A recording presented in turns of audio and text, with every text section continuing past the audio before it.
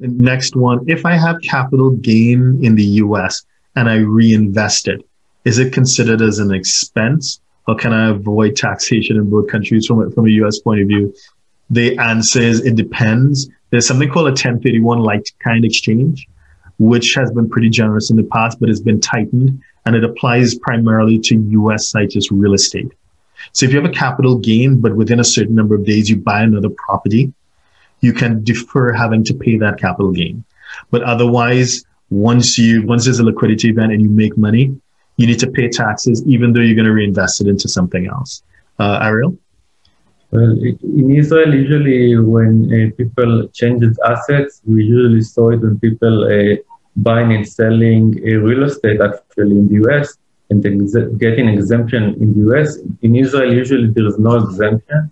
You can go to a ruling, but usually there is no exemption, and it's also something quite problematic.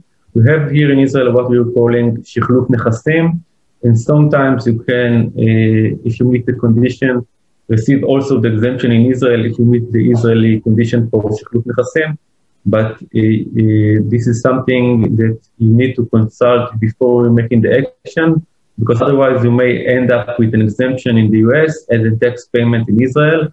And then you will pay the tax again while we say sell in the US. So we pay the tax twice. So this is a problematic issue, and always to consult before making this action. Okay, great.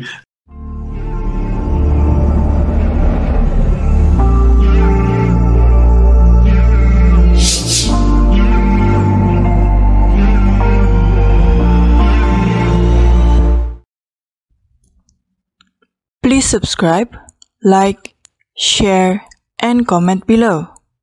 Our books and upcoming events are available at htj.tax.